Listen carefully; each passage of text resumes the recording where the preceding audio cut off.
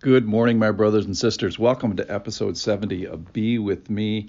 And we are in a passage of a great destruction and second coming of Christ. And I got to tell you, I got the biggest kick out of this day of the Lord.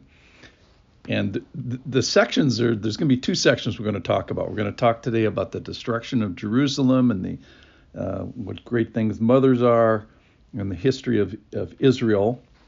And then we're going to talk about the second coming of man. This is all in Luke chapter 21. This is a passage where Jesus is talking about the end times. So the view becomes very forward looking, at least to 70 AD. That's when Jerusalem was destroyed by the Romans, and probably way past that. And then it looks all the way to the second coming. All right, let me read, and you'll see what I'm talking about. And hopefully you'll get a giggle with me at the end. This is Luke chapter 21, and we're going to start in verse 20. But when you see Jerusalem surrounded by armies, then know it is desolation has come near. Then let those who are in Judea flee to the mountains, and let those who are inside the city depart, and let not those who are out in the country enter it. For these are the days of vengeance, to fulfill all that is written. Alas, for women who are pregnant and for those who are nursing infants in those days, for there will be great distress upon the earth and wrath against this people. They will fall by the edge of the sword and be led captive among all the nations, and Jerusalem will be trampled underfoot by the Gentiles until the times of the Gentiles are fulfilled. Until the times of the Gentiles are fulfilled. He may be talking about the time in Romans chapter 11 where there's these historical dispensations where Israel is the favored people of God, and then they trespass, and then the Gentiles start to come in the time of Paul and in the church age. And the disobedience of the Jews has the good news is it is the time of reconciliation for the world, for the non-Jews. So that's described in Romans 11 as wild shoots being grafted into the kingdom. And we're sharing in this nourishing root of this history of God. But then it says, don't be proud. God has the power to graft in again to their own olive tree, the Jews. So this may be happening. This may be the time that's referred to. Essentially, scholars disagree and they don't know. I also wanted to point out the pregnant women in here. Alas for pregnant women. What's the big deal about women? Well, I think it's a tribute to mother. When a mother's pregnant, it's a commitment, not a commitment for 9 months. It's a commitment for 19 years or 90 years till you die. It's a symbol of perseverance, and it's the long view, and it's the beginning of a commitment, not the end of a commitment. So I just wanted to admire mothers. I think that's kind of a little side thing in the passage.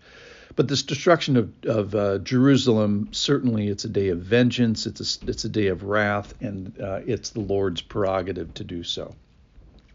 All right, let me read the last part. And think about this. Think about the things that are happening in nature and the happening that are happening in the nations. Here we go. This is verse 25. And there will be signs in sun and moon and stars, and on the earth distress of the nations in perplexity because of the roaring sea and the waves, people fainting with fear and with foreboding of what is coming on the world. For the powers of the heavens will be shaken, and then they will see the Son of Man coming in a cloud with power and great glory. Now, when these things begin to take place, straighten up and raise your head, because your redemption is drawing near. In other words, believers, Christians, when all this terrible stuff is happening, you're supposed to straighten your back, raise your head, and say, hey, my ride is here. So listen what happens in the nation or nature. There's signs in the sun, in the moon, and the stars. The sea roars, something about the waves. The heavens are being shaken. So physical stuff is in a way that it's never been before. And so then people are responding appropriately, fainting with fear, fainting with foreboding of what is coming, that there's this foreboding of something is happening, and then it happens. And that is that you see that people, the whole world, when he comes back, there's not going to be any wonder about it. Everybody's going to know at the same time. Trumpets are going to be blaring. That's in First Thessalonians. When these things begin to take place, when the Son of Man comes, he's coming in a cloud, he's coming with power, he's coming with great glory. So what is glory? In my opinion, glory is the character and the characteristics of God being displayed. He's always had it, and when he shows it to us, then he is glorified. So this is clearly one of those times when the otherworldliness of the Lord and his full armamentarium of powers is being displayed.